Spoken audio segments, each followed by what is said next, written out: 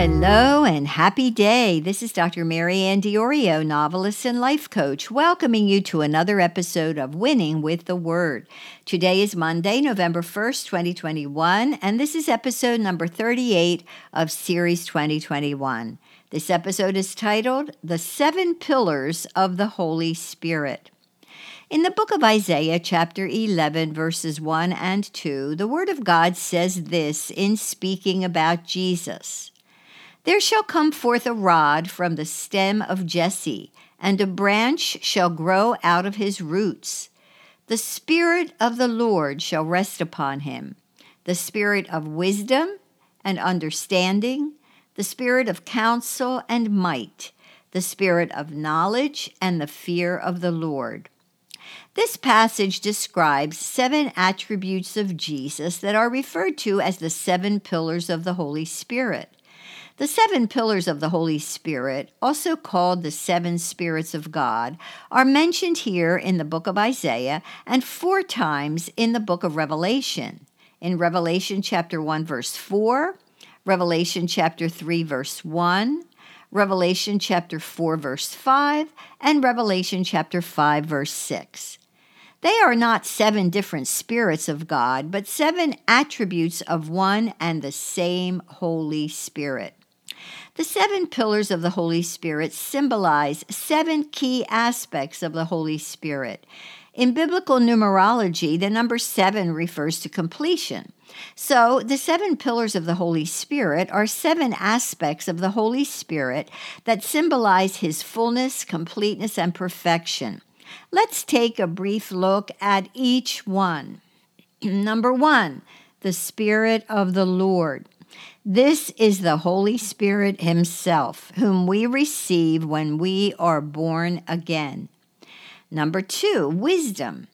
The ability to use knowledge correctly. Wisdom helps us to know God, and to place more value on eternal things than on temporal things.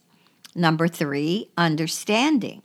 Understanding gives us insight into spiritual matters and natural matters. Number 4, counsel. Scriptural advice that enables us to navigate life. Number 5, might. The strength and power of God in us.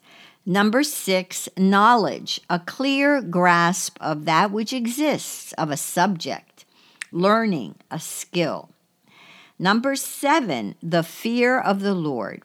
What is the fear of the Lord? Contrary to popular opinion, the fear of the Lord is not a cringing fear that God will hit us over the head with his gavel. No, the fear of the Lord is a holy reverence and a sacred respect for God and his word.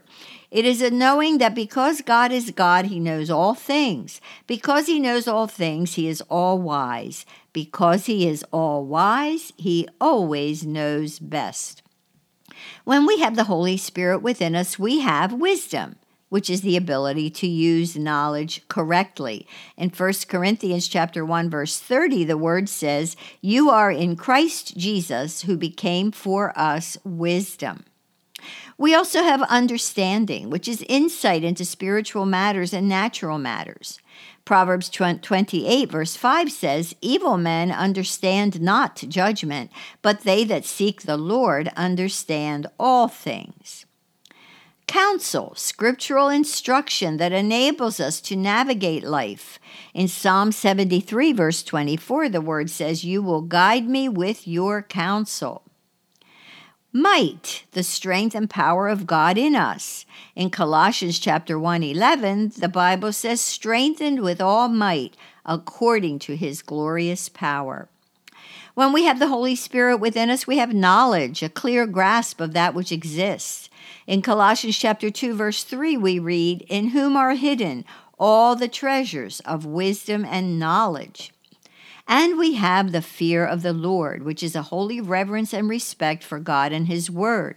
In Proverbs chapter 1, verse 7, we read, "The fear of the Lord is the beginning of knowledge." God's Holy Spirit comes to reside in us when we accept Jesus Christ as our Lord and Savior. The Bible says in 1 John chapter 5, verse 12, that whoever has the Son has life. Whoever does not have the Son of God does not have life. Do you have the Son of God in your life? If not, you do not have life. But you can have life by making the simple decision to accept Jesus Christ as your Savior and Lord. Invite the Son of God into your life. Pray this simple prayer with me now. Lord Jesus, I want to have life within me. I know that you alone are life, and so I invite you now into my life. I acknowledge you as the Son of God, my Savior and my Lord. I receive you now. Make of me what you created me to be. Amen. If you sincerely prayed this prayer, please write down today's date. It is your spiritual birthday. And please write to me at Dr. Marianne at mariannediorio.com. I would like to send you a free PDF booklet that will help you get started in your walk with Christ. I also encourage you to get yourself a Bible and read it every single day. The Bible is God's love letter to you, His manual for your life. In the Bible, God reveals who He is and He teaches you how to live. Finally, ask the Lord to lead you to the church of His choice for you, where you can learn about Him and have fellowship and encouragement with other Christ followers. It is critically important in these last days to fellowship with other believers who are mature in Christ and who can guide you as you grow in Him. I thank you so much for being a patron of Winning with the Word and for being a subscriber to Winning with the Word. I'd like to notify you that Winning with the Word will cease publication as of the end of this calendar year.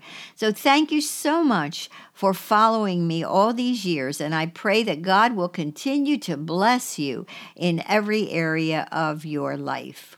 So now I remind you that God loves you just as you are and just where you are, and that He will help you to keep on winning with the Word.